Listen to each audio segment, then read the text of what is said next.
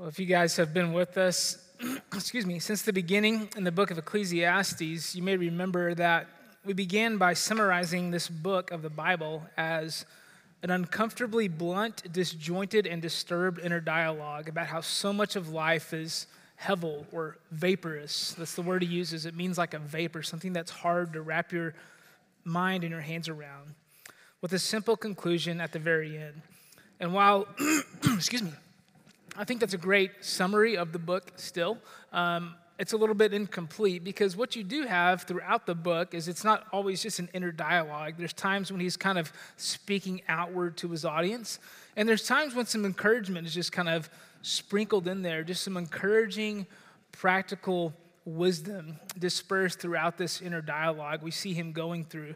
And some of that happens last week in chapter 3 when he's talking about how there's a time and a place for everything. And Lance walked us through that he's made everything beautiful in its own time. What we're going to see today is kind of a mix, a lot of that inner dialogue and also some kind of encouraging nuggets along the way. So he's going to walk through 5 struggles, 5 just kind of aspects of life under the sun that he looks at and reflects on. And the first is mortality. We're going to see that in chapter 3, verses 16 through 22. He's trying to find meaning in life, but he keeps getting hung up on the fact that at the end of the day, everyone's life ends in death, and that it's similar to animals, that they just, one day they're dead, or one day they're alive, and the next day they're dead. Look at 19 through 21 in chapter 3. For what happens to the children of man and what happens to the beasts is the same. As one dies, so dies the other. They all have the same breath, and man has no advantage over the beast, for all is vanity. That's that word hevel, that vapor. All go to one place. All are from the dust, and to dust all return. Who knows whether the spirit of man goes upward and the spirit of the beast goes down into the earth? Now, there's a term that theologians often use called progressive revelation, and here's what that means. That as the story of Scripture unfolds from Genesis to Revelation, God is progressively revealing more and more of himself. In other words, Abraham understood probably a little more than Noah did, and Moses understood a little more than Abraham did as God was continuing to reveal more and more about himself. And we, on this side of the cross, have an even greater understanding than anyone in the Old Testament had of God's ways and God's plan. That's referred to as the mystery of Christ, hidden in ages past in the book of Ephesians, that has now been made known in the person of Jesus. So part of what that means is with afterlife, with what happens to us after we die. In the Old Covenant, especially when Solomon was writing this, likely Solomon, there was not a solidified, grounded concept of heaven and hell like we have in the New Covenant. There was some sense and some hope of being with God again, but it wasn't so established and grounded at that time as what we know today. So he's looking at life under the sun and saying, look, man dies just like the beast, so what's the point of it all? And he does have a little bit of a helpful conclusion in verse 22. He says, so I saw that there's nothing better than a man should rejoice in his work, for that is his lot. Who can bring him to see what will be after him? In other words, he's looking at it going, hey, you're going to live, you're going to die. It's like the old man in the tire shop, that starts with, I guess the best a fella can do, right? It's like, I guess the best a fella can do is just try to enjoy his work, because a lot of life is work. I mean, whether it's in your vocation or just keeping yourself and others fed and clothed, it's a lot of work. And that's the hand you've been dealt, so about the best you can do is try to find some enjoyment in it. And while that's helpful, right? I mean, that can be helpful wisdom for us. Like if you're in a situation that you don't like and maybe it's going to end in a year, maybe it has no foreseeable end, but it's something you don't like, you can't get yourself out of it, but it's the reality you're in, man, the best you can do is try to find some enjoyment in the good things that accompany your life during that time. But at the end of the day, I think we would all agree that's a little bit of an unsatisfying answer to these questions that he's asking about the meaning of life in light of mortality. Then he moves on to the idea of oppression. In chapter 4, verse 1, he says, behold the tears of the oppressed, and there was no one to comfort them. I imagine him as a king, right, being up in his high palace, looking out, just seeing oppression and injustice on a micro level that he as a king maybe can't do anything about. Whether or not he can do anything about it is beside the point. The reality is it's there. It's happening. And it doesn't seem right. It doesn't seem just. It doesn't seem fair. And he concludes that to the people who grow up and live a life under the context of oppression, he's like, man, it would be better if they're not even born. And then he takes it a step further, as if that's not pessimistic enough, and he goes, no, who really has it made is the guy, not the guy who's dead, but the guy who was never born in the first place, right? Those are the guys that are really the best off here. Because he looks at some people's situation, and he just thinks, how terrible is that? It'd be better for that person if they were never born. And you may have watched the news and thought that at some point, heard some stories, or maybe even known someone who just got dealt a really difficult hand and thought, man, what's the point in that person even being born if their life is going to be filled with that much suffering and difficulty? And guys, the reality is he doesn't really give us any resolve there. He's just kind of observing and commentating on some difficult realities in the world which he sees. And we have similar conundrums even with our understanding in the New Testament. Romans 13, for instance, just to give you one example, talks about how Paul's telling Christians, look, obey the authorities that are above you. And if you will live an honest, good life, you won't have to fear those in authority. But then later, he'll turn right around and comment about the fact that all those who desire to live a godly life in Christ Jesus will be persecuted. The very authorities we're supposed to trust in and not fear for doing good will still turn against us for following Jesus. You can't win. It's like, what do we do with this? This is hard. The cool thing about it is we have a holy book, a scripture, a word from God that's not afraid to confront some of these difficulties. And it's okay for us to say, man, I don't have a good answer to every single question. We trust God in spite of it, but sometimes there are just things that are hard to answer, that are just hard to make sense of, and he's walking through those things when he looks at oppression. He moves on to the topic of work. And he just makes the comment in chapter 4, verse 4, that most work is done out of envy, right?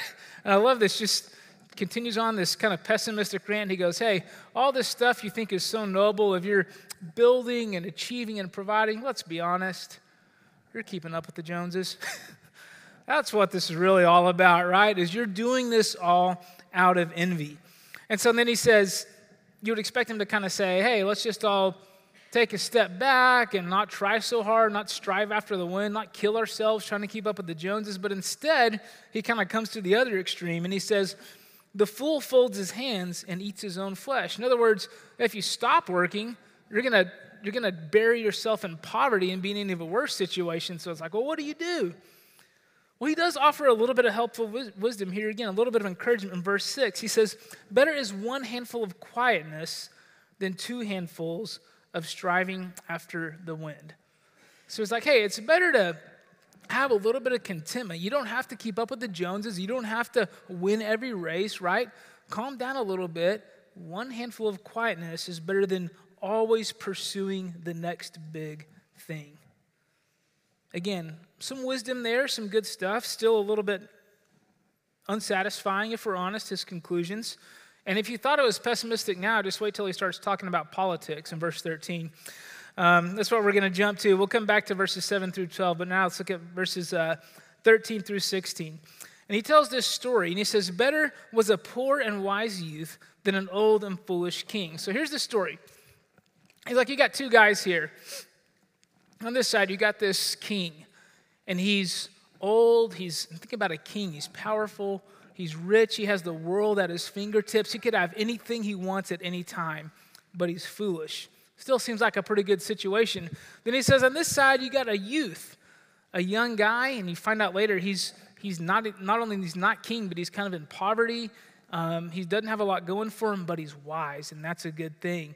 And then he just starts to tell the story about how this young guy, because of his wisdom, eventually works himself up into a better position and he becomes king. So he says that youth with wisdom is better off than the king who's foolish. Now, let me just pause here for just a second and point something out. I don't know a whole lot about soccer, but every once in a while I'll watch the World Cup. just because it feels like a thing you're supposed to do as a human living on planet Earth. When the World Cup's going on, it's like everyone's crazy about it, especially in other countries outside the United States. And so I started watching the World Cup, 6, 7 years ago, do the math, whenever they have the World Cup. This was a while back. And I'll never forget this. It was being broadcasted by a British station. So you're hearing the British commentary in the background. And it's showing the highlights, right? All these cool things that have happened. And so it starts off where this guy kicks a penalty kick, and this goalie jumps over and just makes this amazing save. They're like, oh, look at this. It's so awesome. Look at that save. And then it goes to a second highlight. It's not a penalty kick. It's like during the game, guys make a couple good passes. It sets this guy up for this wide open shot. He winds up. I don't know if you call it winding up in soccer, but he winds up. He kicks the ball, and it just barely misses the goal. Goalie didn't touch it.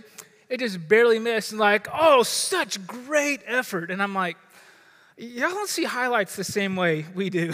Like, we would never celebrate his effort when he didn't win. Like, the point is he missed the kick. That would never make the highlight reel if it was being broadcasted by the U.S.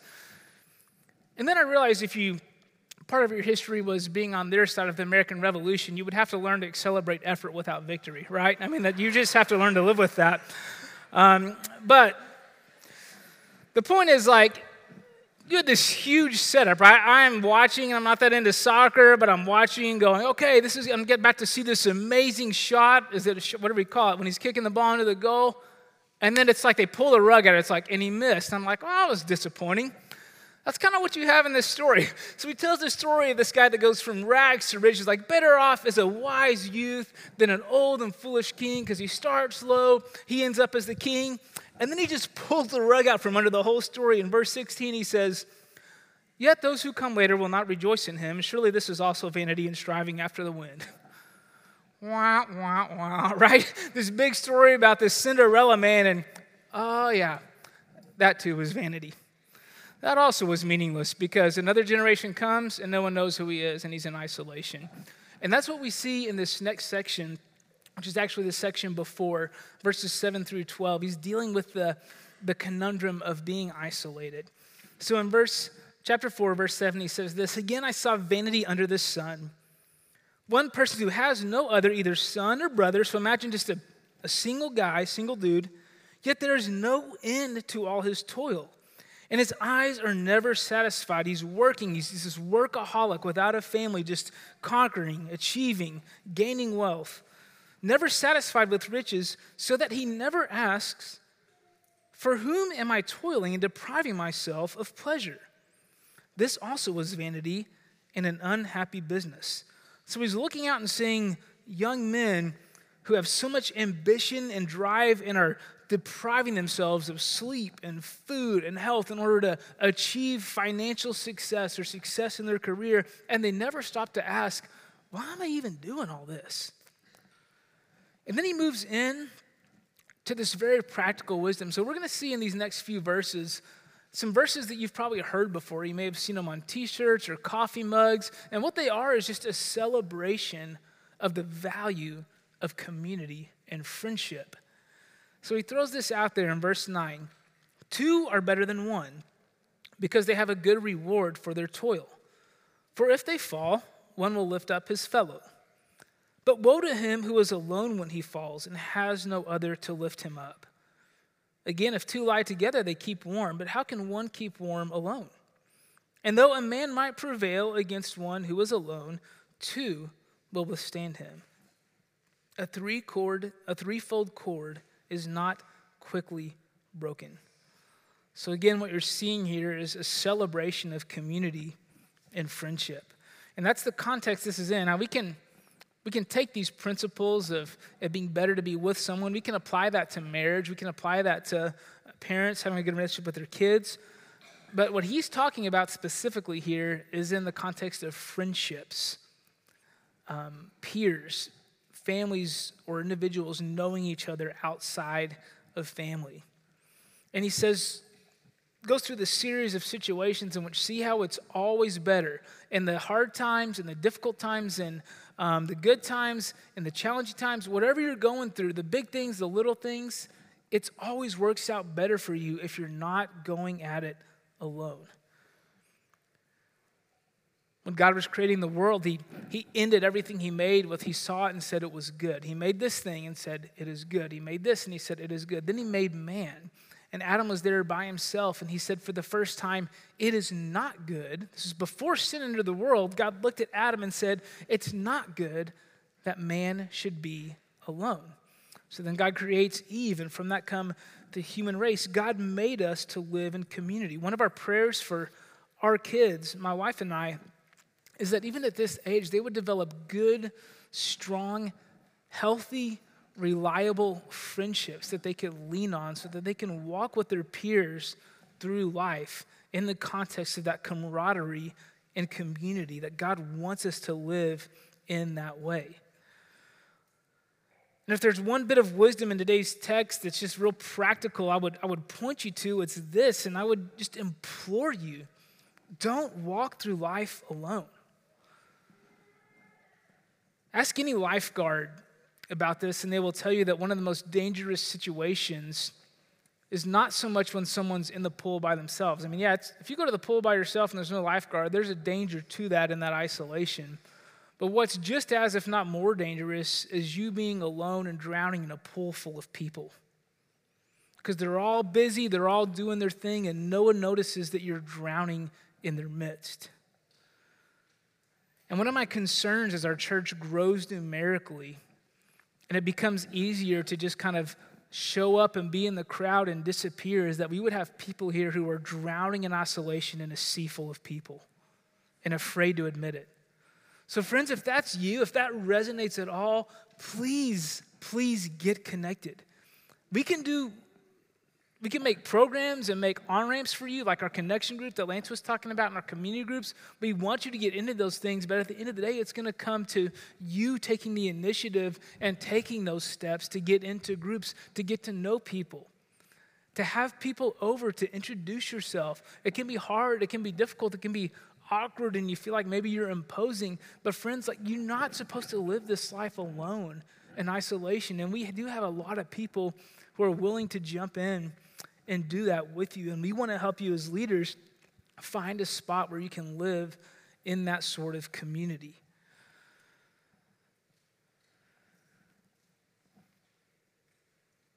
What's crazy about this is that he says all that not to encourage community. I mean, he does want to do that, but he says it in the context of the fact that even though he knows all that's true, he's looking out and seeing people living in isolation. So it comes back to, again, this vanity, this hevel, this vapor. Like, why is it that when community is that good, that sweet, and that rich, and that helpful, I look out and I see people striving after the wind in isolation?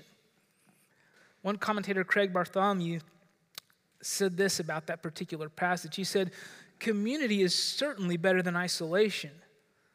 But it is isolation that Colette, that's the speaker, has observed, so that his reflections on community intensify the problem of what he has seen rather than resolving it.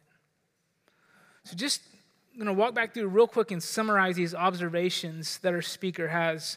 The first is about mortality. He says, look, man is no different than the beast. They have breath, and then they die, and they go back into the earth. The best a fellow can do is try to find some joy in his work.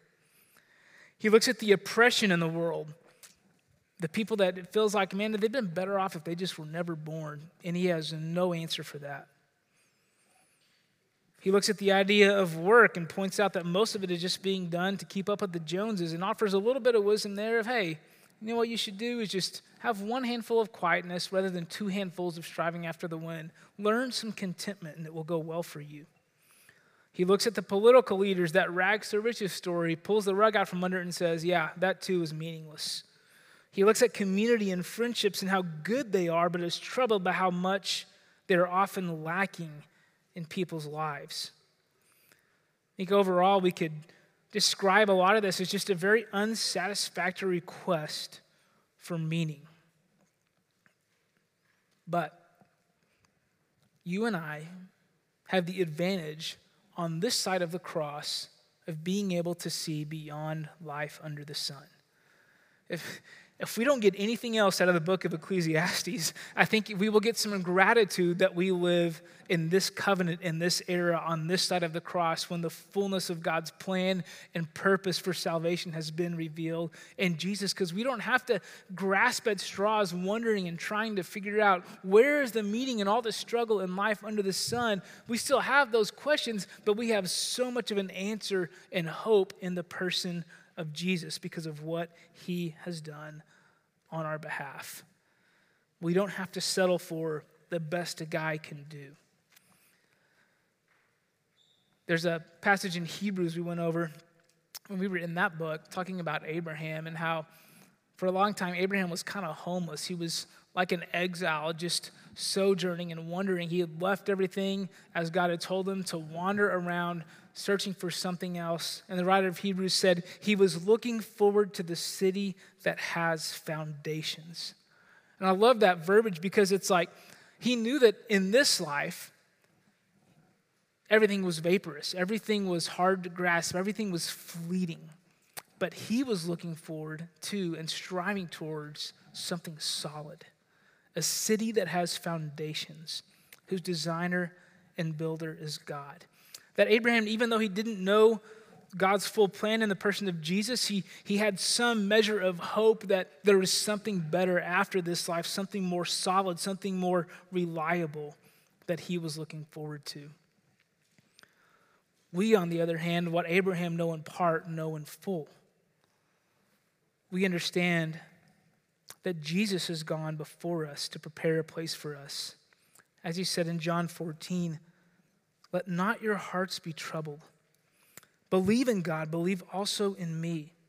In my Father's house are many rooms. If it were not so, would I have told you that I go to prepare a place for you? And if I go and prepare a place for you, I will come again and will take you to myself, that where I am, you may be also. We have a hope that Solomon couldn't get his mind around. To him, it was a vaporous promise. To us, it's a sure and steady anchor because of what Jesus has done and said.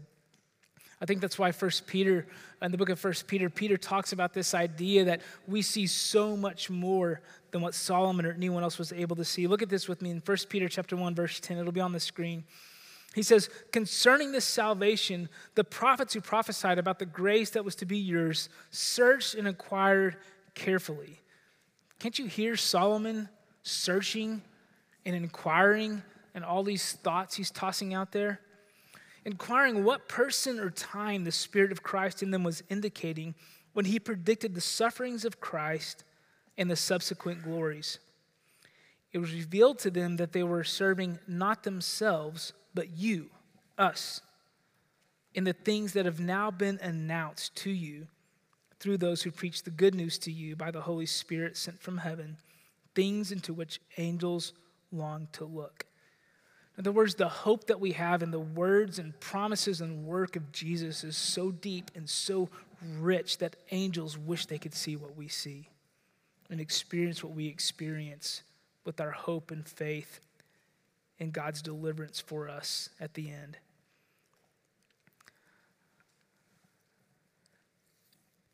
He mentions that the prophets were saying things about Jesus but didn't quite know what they were saying. It makes me think of Isaiah chapter 53, where it talks about he was bruised for our transgressions and our iniquities. The chastisement that brought us peace was upon him. But earlier in that passage, it says this. It says that Jesus, he has borne our griefs and carried our sorrows.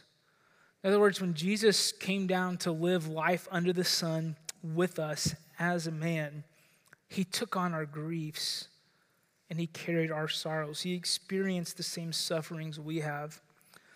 Some of the greatest sufferings one can imagine is the suffering of isolation. A lot of times where I work at IGO, we'll do work with refugees, people who've lost everything, had to fled their home country, ended up in the U.S.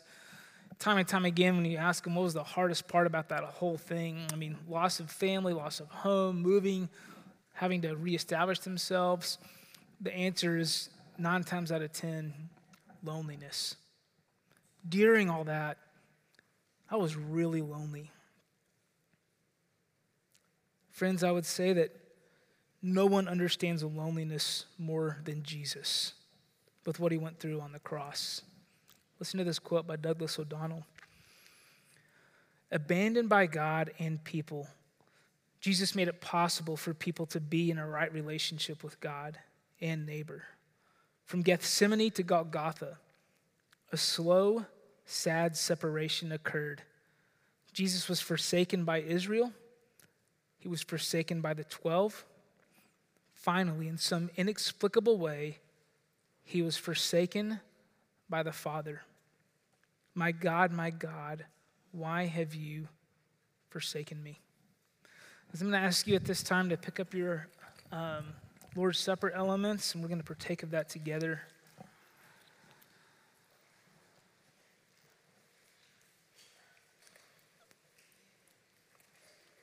As we do this morning, I want us to reflect specifically on the sufferings of Jesus that led up to the cross. That he came to live life under the sun just like we did.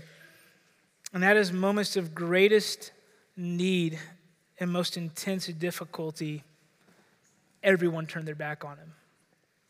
His disciples, his friends, the three, he was left alone in the garden and ultimately alone on the cross, being abandoned by God and man. That's the suffering he went through because it's what we deserved in our sin and rebellion against our Creator. But he took upon our sin and our sorrows, suffered in our place that we might be forgiven and reconciled not only back to a right relationship with God, but back into a community of others, which is the way God had originally intended it, that we would walk with God in the garden in the cool of the day, in and amongst our brothers and sisters in him as a family. We look forward to that day as we remember him, his body broken, take and eat, his blood spilt, take and drink. Amen.